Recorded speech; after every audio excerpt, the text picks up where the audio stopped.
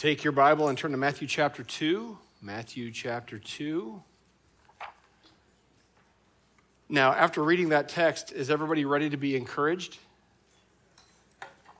Killing, mass slaughter of children? No, this is a very encouraging text of Scripture, and I'll point out why as we go through. And my goal today is to try to encourage you as we go into the new year. It's inevitable whenever somebody runs for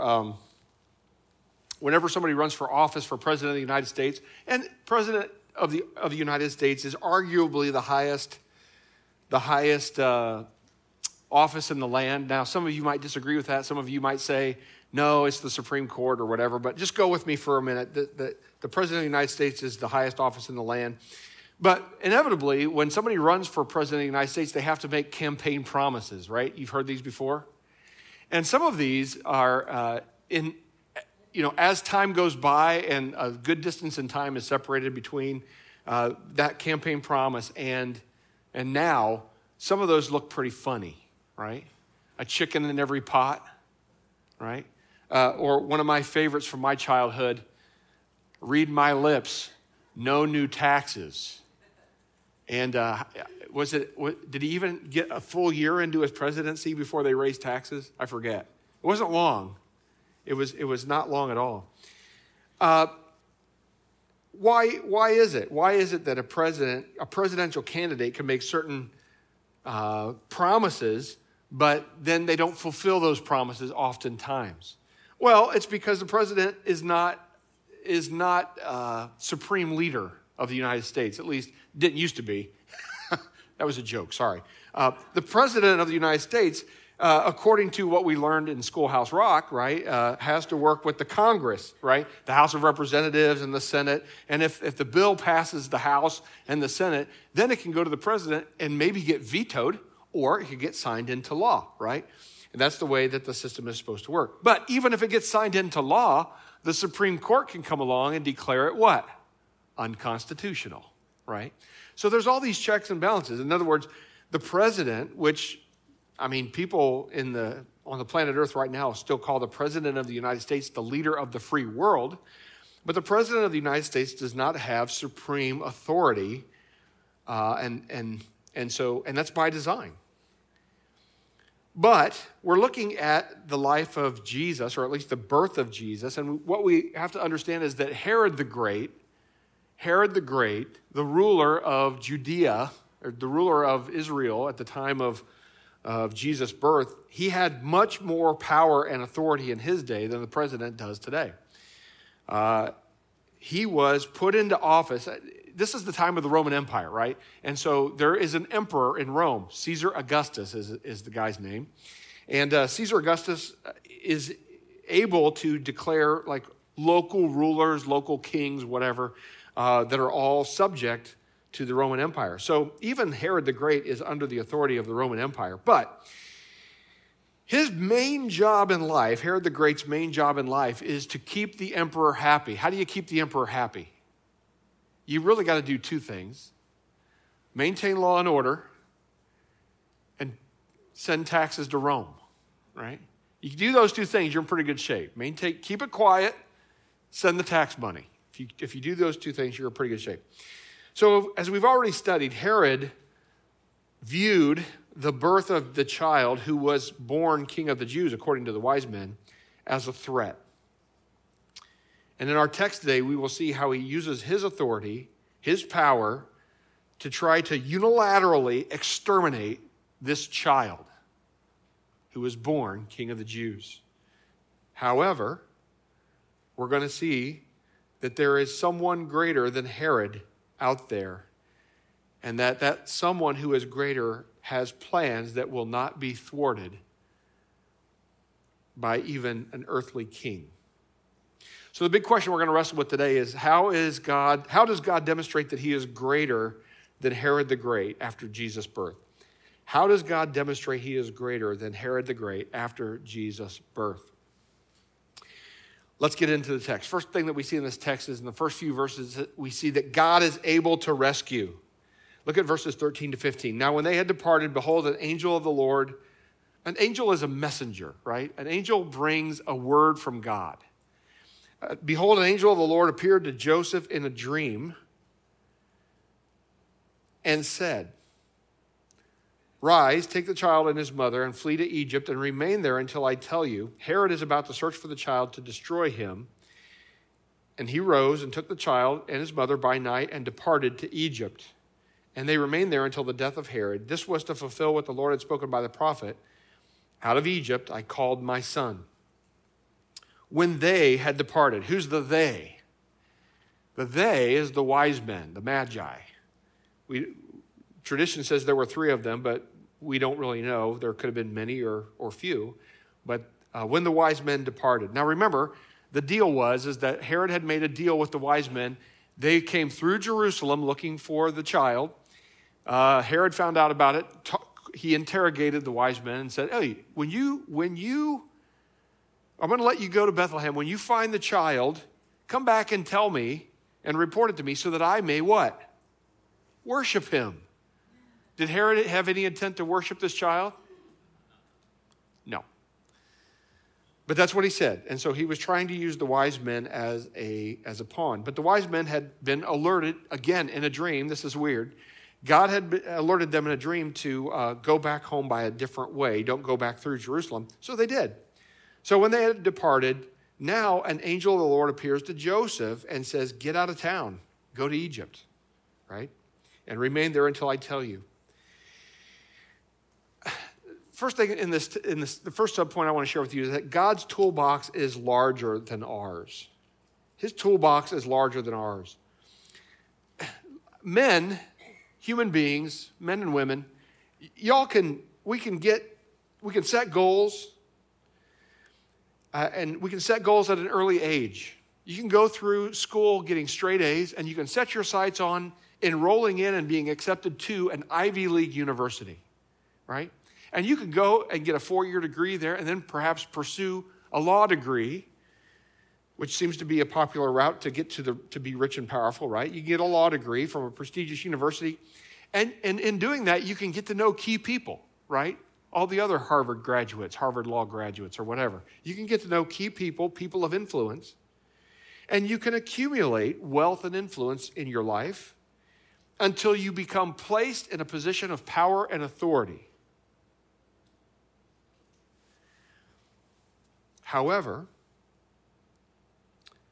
and by the way, don't be fooled. Herod was a politician. He was able to collect enough education, collect enough influence, get to know the right people, be part of the right family to get into the position that he was in. He was no fool. However, all that being said, God is the one who created the universe. And though Herod can do a great many things, one thing that Herod cannot do, one thing that I can't do, one thing the President of the United States can't do, nobody can do, is put a dream in your head from God, right? But God can do that. And he did it. He sent an angel in a dream to warn them to leave. Now my brain automatically goes to, man, I'd love to know the timeline of exactly at what moment did Herod decide to kill all the children or to kill the Christ, to try to kill the Christ, and at what moment did the angel appear to Joseph? We don't know that for sure. We don't know what the timeline is. The point I'm trying to make is that you see what's going on here. Man is trying to thwart God's plan. God won't have anything. God is able to deliver. He's able to rescue. He won't have anything to do with that. Now, I don't know, this is probably just the way my brain works, but I see in this narrative echoes of David and Saul, right? David and Saul. Remember that whole narrative in 1 Samuel 16? Well, before that, Saul had disobeyed the word of God and was therefore not any longer in God's favor, and God was going to strip him of being the king of Israel. He was the first king of Israel, and God was going to take that position away. So in 1 Samuel 16, David is anointed king by Samuel. But here's the problem. The problem is that Saul still occupies the throne. Saul still has the position. So in chapter 17, what happens in 1 Samuel 17? David kills somebody. Goliath. David kills Goliath. Now, after going out to face this Philistine giant with nothing on, he didn't wear the armor. All he had was a sling and some stones. And he kills the Philistines' greatest champion. You think King Saul has some feelings about that? Yeah, by chapter 18, Saul is jealous and fearful of David to the point that in chapter 19 of 1 Samuel, Saul tries to kill him. David, the rightful and anointed king of Israel, is chased around by Saul, who is the current corrupted, deposed king of Israel. And what's the difference between David and Saul? What's the difference? Who's on David's side that's not on Saul's side? God. And so as we think about that and we bring that into our text this morning, who is God's anointed in this situation between Jesus, who's still an infant, still a child, maybe perhaps up to 2 years old, between David and Herod the Great? Well, it's obviously God's son, Jesus. Jesus is born King of the Jews, but Herod the Great is the ruler currently in place. And instead of clearly seeing what God is doing, Herod, just like Saul, is blinded by his own ambition, blinded by his own trying to grasp and keep power. And so Herod, like Saul, tries to eliminate the problem. Folks, we think that we can thwart God's plans. There are human beings walking around this planet right now who think that they can pull a fast one on God and thwart his plans for humanity. Be filled with hope this morning. They can't. They can't. God is going to do what he's going to do. He's going to accomplish his mission on the earth, despite the best efforts of the most powerful. He finishes this section with a prophecy from Hosea chapter 11, verse 1. And if you know anything about the prophet Hosea, probably the number one thing that everybody knows about the prophet Hosea is that he was told by God to marry a prostitute, right? That's probably the first thing that comes to your mind. But Hosea, like other prophets, is a messenger from God to the people saying, you need to turn away from your sin. You've forgotten about me and you've pursued false gods. You're bowing down to worship the Baals and the Ashtoreth and all these other false gods instead, and you've forgotten totally about me. So Hosea is calling them to repentance. And in Hosea chapter 11, God expresses his anger at disobedient Israel, followed by his sadness over what they had done, followed by his promise of mercy to restore. All that happens in chapter 11. And at the beginning of chapter 11, it says this: when Israel was a child, I loved him, and out of Egypt I called my son. The more they were called, the more they went away. They kept sacrificing to the Baals and burning offerings to idols. So why does Matthew reference Hosea chapter 11, verse 1? Well, Matthew, like many people, sees a pattern in Scripture, sees a pattern in God's overall plan. And to Matthew and to many people who study God's word, what we see is Israel and her disobedience and rebellion to God over time, compared with Jesus, the new and greater Israel, who comes in perfect obedience. If you want examples of that, think about this. Israel wandered around in the wilderness for how many years? 40 years. And they bellyached about the food, and they bellyached about the leadership, and they bellyached about a great many things. And they often fell apart. They fashioned a golden calf and began to worship it while Moses was up getting the law from the finger of God, right?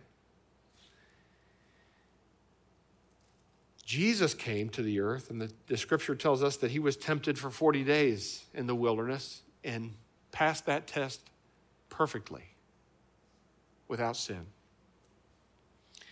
So Matthew, as many people do, sees a pattern in Scripture. And so when Matthew sees that Jesus is being told by the angel to go to Egypt some lights are going off in his head because Israel, the nation of Israel, the house of Jacob, spent many years in Egypt before God brought them out with a mighty hand, an outstretched arm. And so Matthew sees the parallels between Israel's time in Egypt and Jesus, the new and greater Israel's time in Egypt. So he makes reference to this passage, out of Egypt I called my son. See the parallels? Now, before we move on to point 2, let me just say this. We could make an argument. I don't think it would be difficult to make an argument this morning that existing in our time right now, today in 2021, is a great deal of fear and anxiety in our culture over a great many things. There's fear and anxiety about the virus, fear and anxiety of being censored or canceled for your beliefs, fear of government overreach, fear that people will not accept us, perhaps fear and anxiety that the church itself is being corrupted as it departs from the Word of God.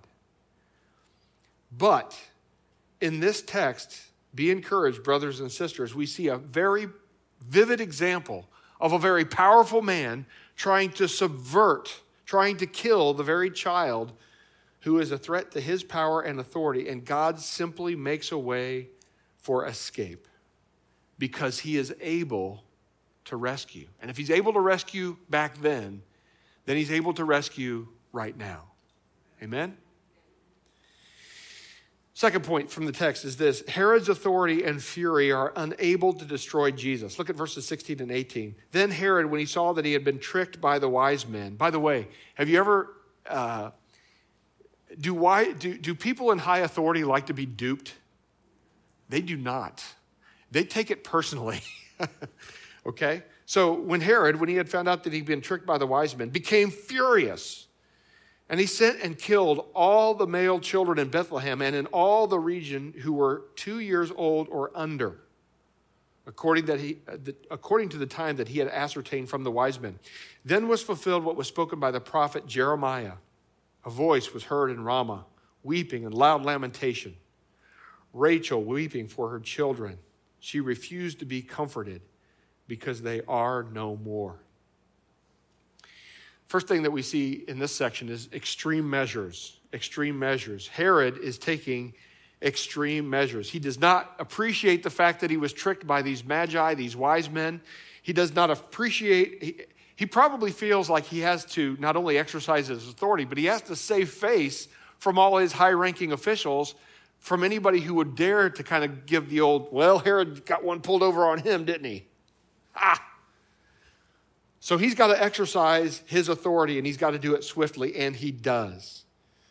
He sends probably a small detachment of troops to round up all the male children 2 years old and older, not only in Bethlehem, but in the surrounding region. And they are slaughtered.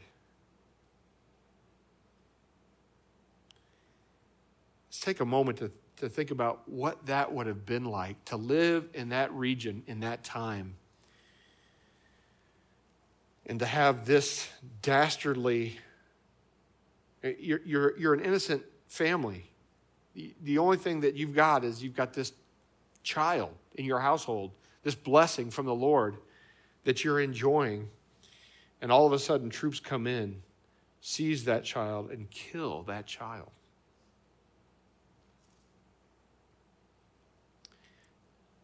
It says that he was furious. This is definitely, I always teach, because I believe that the Bible teaches that anger can be righteous or unrighteous anger. And the context tells us for sure this is unrighteous anger. So, what do we see?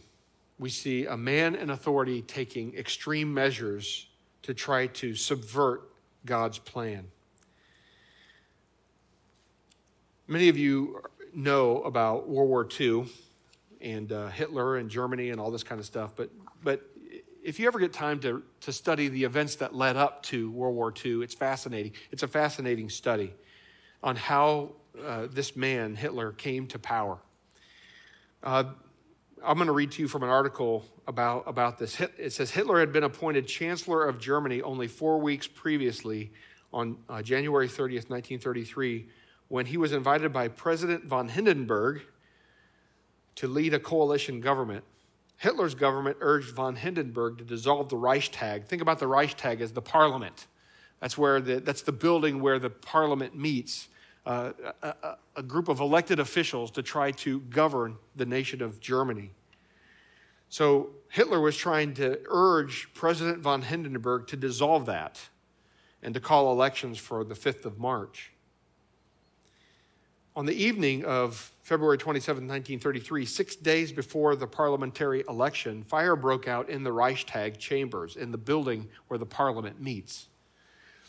And this is key, while the exact circumstances of the fire remain unclear to this day, what is clear is that Hitler and his supporters quickly capitalized on the fire as a means by which to catalyze their consolidation of power. Hitler almost immediately blamed the Communist Party of Germany for causing the blaze and believed the fire would result in more Germans supporting the Nazis. So you see what happened here. To this day, it's 2021, it's many years later. To this day, we don't know how this fire was started. It's likely that witnesses were paid. There's one man that they blamed the fire on, and some witnesses were likely paid off to say, we saw him walking to the building. And other witnesses were paid or likely manipulated to say, well, we saw him being dropped off by a car. And he got out and he went in, and a short time later, the building was on fire. The bottom line is we don't know to this day how the fire was started, but what we do know is that Hitler, who was a master already by then of propaganda and using facts and blame shifting to change public opinion, was cranking up his propaganda machine to get himself appointed as the dictator of Germany. He used fear that our nation was being terrorized, fear that people were going to be hurt and their safety was going to be threatened. He used that to steer public opinion to put me in charge. And as soon as he was in charge, just very shortly after this fire, this group made a decree that stripped people of their freedom of speech, freedom of assembly, suspended many personal liberties in the name of keeping Germany safe and united. Sound familiar?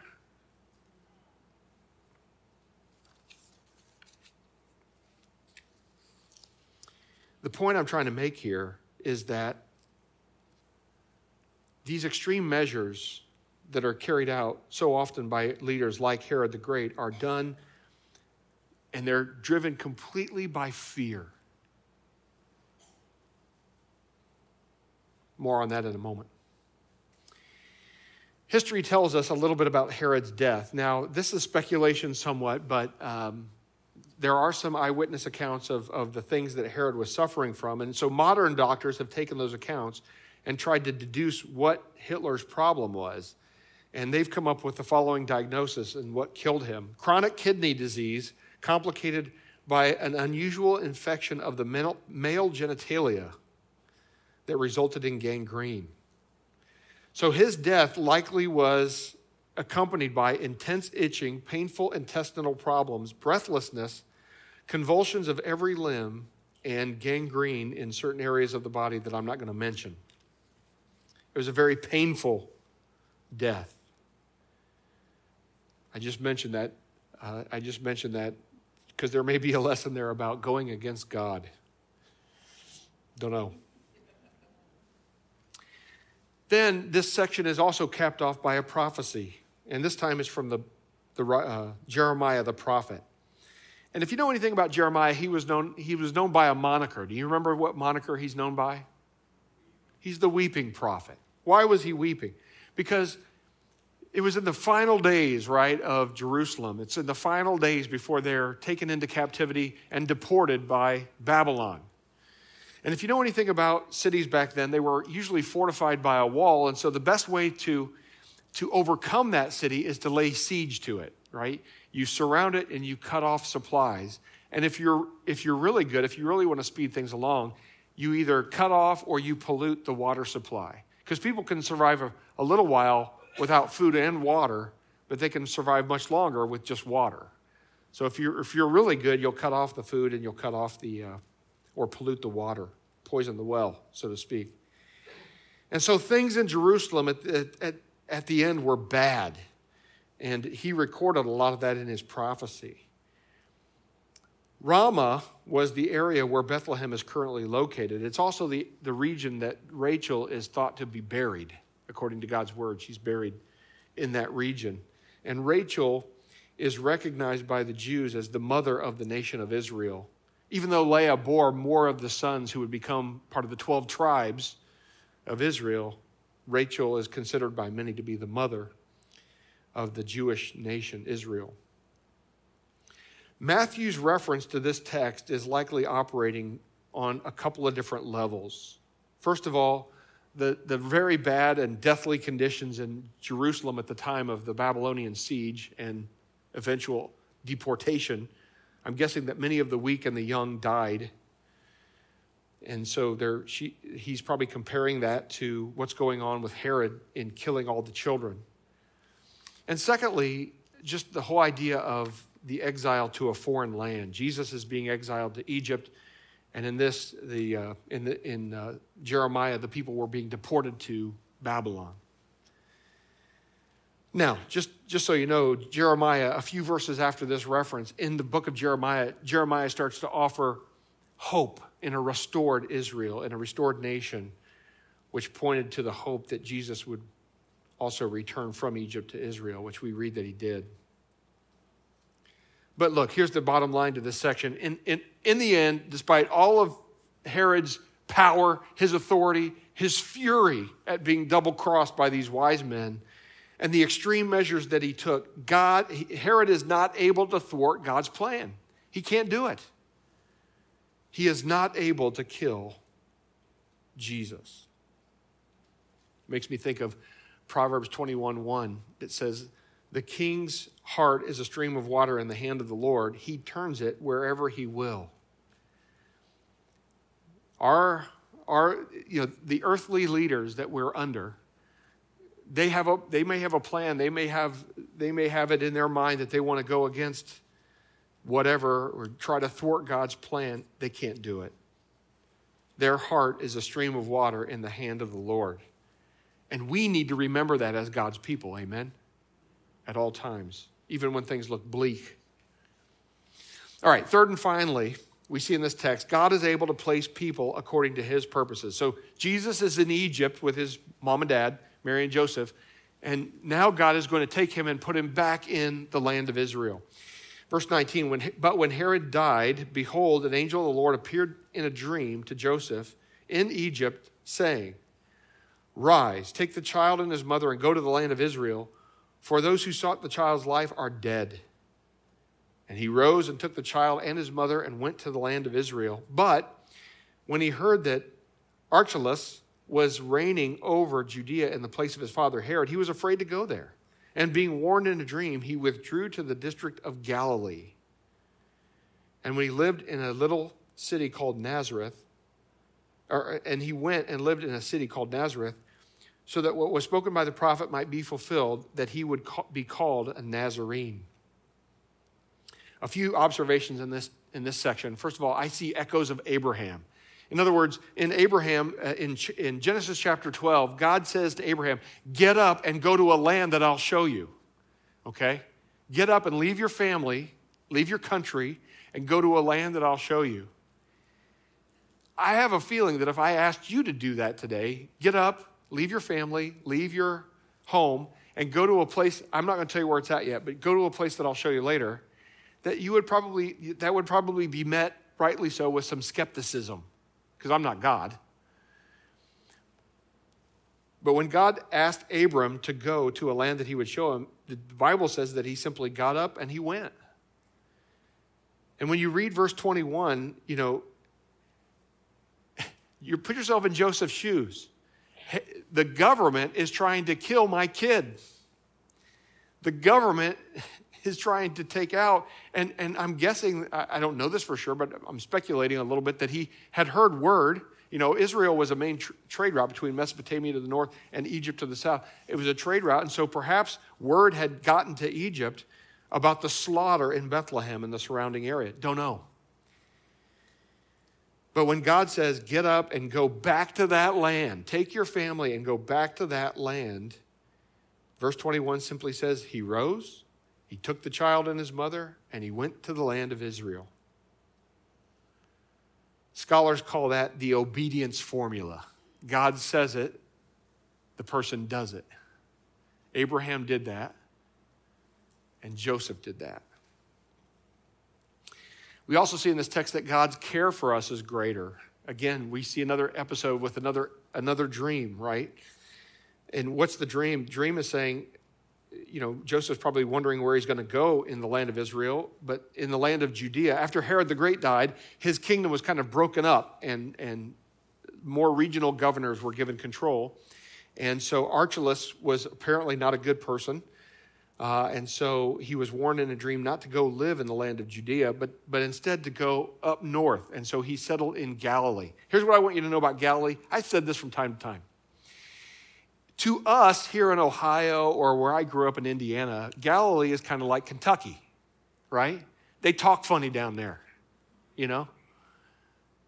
Nothing against Kentucky, nothing at all. Kentuckians probably think the same thing about Buckeyes, right? They talk funny up there, right? But Galilee, in the account of Jesus leading up to his death, they were able to recognize some of Jesus' disciples because they spoke with an accent, a Galilean accent, right? And so Galilee is kind of the sticks when it's compared to Jerusalem. Jerusalem is the seat of religion and the seat of government, right, in the land of Israel, and Galilee is way up north. So he goes up there and he settles in a town called Nazareth. And then there's this phrase. He went and lived in a city called Nazareth so that what was spoken by the prophet might be fulfilled, that it would be called a Nazarene. And unlike the other two prophecies that are in this passage that we've studied this morning, I can't point you to a specific verse or passage where this comes about. So here's what we think. Here's what scholars think this means. The town of Nazareth, that word could be translated branch town or Branchville. I don't know, whatever you want to call it. And there are all kinds of Old Testament prophecies that talk about Jesus as being a branch of Jesse, the father of David. And so it probably does mean that it's some sort of an allusion to that Jesus, the branch of Jesse, is going to be living in Branchtown or Branchville, right? But then I also, my brain also kind of works, and I kind of think about Numbers chapter 6. In Numbers chapter 6, which is part of the Old Testament law, there's this thing called the Nazirite vow. And so my brain is at least reminded of that. And the Nazirite vow, I'll just read a little bit from Numbers 6. What this was. The Lord spoke to Moses saying, speak to the people of Israel and say to them, when either a man or a woman makes a special vow, the vow of a Nazirite to separate himself to the Lord, he shall separate himself from wine and strong drink. He shall drink no vinegar made with wine or strong drink. He shall not drink any juice of grapes or eat grapes, fresh or dried. All the days of his separation, he shall eat nothing that is produced by the grapevine, not even by the seeds or the skins. All the days of his vow of separation, no razor shall touch his head until the time is completed. For when he separates himself to the Lord, he shall be holy. He shall let the locks of his hair, the hair of his head, grow long. And then it talks about separating himself from things that are unclean, dead bodies, and so on and so forth. Now, the reason that many scholars don't point to this is because Jesus did come to this earth and he did touch the unclean, the lepers, and he raised the dead. But I can't help but thinking that at least on some level, one of the reasons that Jesus is called a Nazarene is because he's separated for a special purpose for the Lord to carry out this mission of living a perfect life and dying on the cross for our sins. So God puts Jesus back in the promised land, back in Israel, to carry out his purposes. So what does this all mean? Here's the answer. How does God demonstrate that he's greater than Herod the Great? Here's how he does it. God demonstrates that he was greater than Herod the Great by showing his ability to carry out his purposes and showcasing Herod's utter inability to do anything about it. Herod is utterly given his authority under Caesar Augustus, given the power that he has to execute whatever he wants to do, even to kill a whole bunch of kids. He's utterly unable to do anything about it. Now, what are some, as we leave and as we enter into a new year over the course of this coming week, we're going to be leaving 2021 and moving into 2022. What are some things that we can take away from this text? Well, one of the things that we can do is we can be filled with hope and not fear, right? It's very tempting for me, maybe you too, to look around at what's going on in our world today and be consumed by fear. Like somehow God isn't working, or God is dormant, or God is not in control. He is. This text makes that vividly clear, that he is in control. He is going to work out his plan. He is able. And so, as you look at what's going on in the world, and as you're tempted to worry, let me share with you something that happened to me last week. I was gathered with some folks, and we were spending some time in prayer, and the person leading the prayer time simply said this: let's go around the table, according to what we know from God's word, let's go around the table and let's reflect on, maybe share some of the mighty things that God has done in the recorded history that we have. And it was amazing. Every person around the table was able to talk about the walls of Jericho coming tumbling down, not because Israel had a great army. They were just a ragtag band of exiles, right? They marched around the city as God had said, and they blew their trumpets as God has said, and the walls came tumbling down, right? What about using the lowest individuals like Rahab the prostitute and putting, not only using that person to deliver his people, but also putting that person in the line of Jesus Christ? It's incredible. And so spend some time not just wringing your hands about what is going on in this world and being consumed by the poison that is that's pumped into your homes every day through CNN and MSNBC and Fox News, and wringing your hands about what's going on in the world. And instead, think about the mighty works that God has done and the plans that he has for humanity. Fill your mind with these things. And then secondly and finally, just a reminder that God has announced his plans, his purpose for you, right?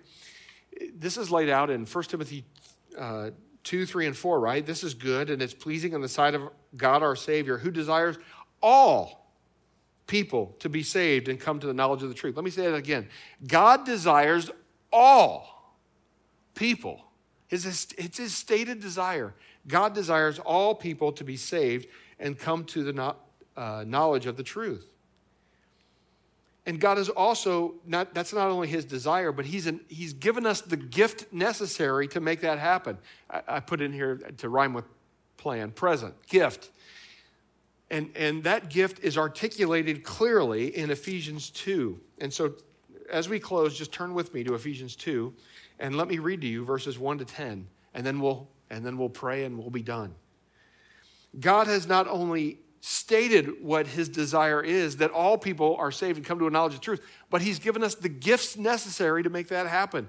And that's articulated clearly in Ephesians 2, 1 through 10, where we read this from the Apostle Paul. And you were dead in the trespasses and sins in which you once walked, following the course of this world, following the prince of the power of the air, the spirit that is now at work in the sons of disobedience, among whom we all once lived in the passions of our flesh, carrying out the desires of the body and the mind, and were by nature children of wrath like the rest of mankind. Boy, those three verses, if they don't punch you in the gut, I don't know what does. But that's who we were. We were sons of disobedience and children of wrath. Whose wrath? God's wrath. And then in verse 4, and all the way to the end, but in verse 4 we see two words that should just thrill us to our toes. But God. God did not leave us in that circumstance. He did not leave us in that predicament. He did not leave us unable to come to him. But God, being rich in mercy, because of the great love with which he loved us, even when we were dead in our trespasses, made us alive together with Christ. By grace you have been saved, and raised us up with him and seated us with him in the heavenly places. You see the contrast here? Dead in your trespasses and sins, by nature children of wrath. And then you've got this loving God who, because of his great love and mercy, not only made us alive with Christ, but raised us up with him and seated us with him in the heavenly places in Christ Jesus. Why? Verse 7, so that in the coming ages he might show the immeasurable riches of his grace in kindness towards us in Christ. God did this to show the immeasurable goodness of his kindness, the riches of his kindness towards us. That's his reputation. That's what he's known for, is the riches of his grace and kindness. Verse 8, for by grace you have been saved through faith. This is not your own doing. It's the gift of God, not as a result of works, so that no one may boast. For we are his workmanship, created in Christ Jesus for good works, which God prepared beforehand that we should walk in them. These plans and these purposes that God has for us have been offered to us in the person of Jesus Christ. In order to experience the love of Jesus, the love of God through Jesus Christ, we must accept him.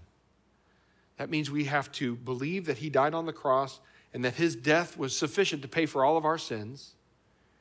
And then we have to turn away from our sins, the very things that are killing us, the very things that are polluting our minds and our lives. We have to turn away from those things and, under God's power, walk in newness of life, which he enables us to do. And so I pray that if this morning you have not yet made the decision to trust Jesus Christ as your Savior from sin, to turn from your old way of life and walk in the newness of life, you won't do so perfectly, but God will help you to grow you and shape you into the image of his Son. Won't you make that decision this morning? I'll be available to talk to you after the service, and so will others if you have a need. Father, we thank you for this time that you've allowed us to study your word. Father, we thank you for this place that you've allowed us to take some comfort, to have a seat, to hear clearly through a sound system, and to be able to relax from the hustle and bustle of life for just a few moments and be encouraged by your word. Father, I pray that we would, in the coming year, resolve not to operate our lives in fear, despite what's going on, but to be confident that as Joseph was confident in you and returned to Israel when he was told to, that we would be confident to live according to your word, even when conditions on the ground here say that it is perhaps dangerous to do so. Because we know the one who is in control, and we know the one whose plans cannot be thwarted. I pray these things in Jesus' name. Amen. Amen. Happy New Year. May God bless you.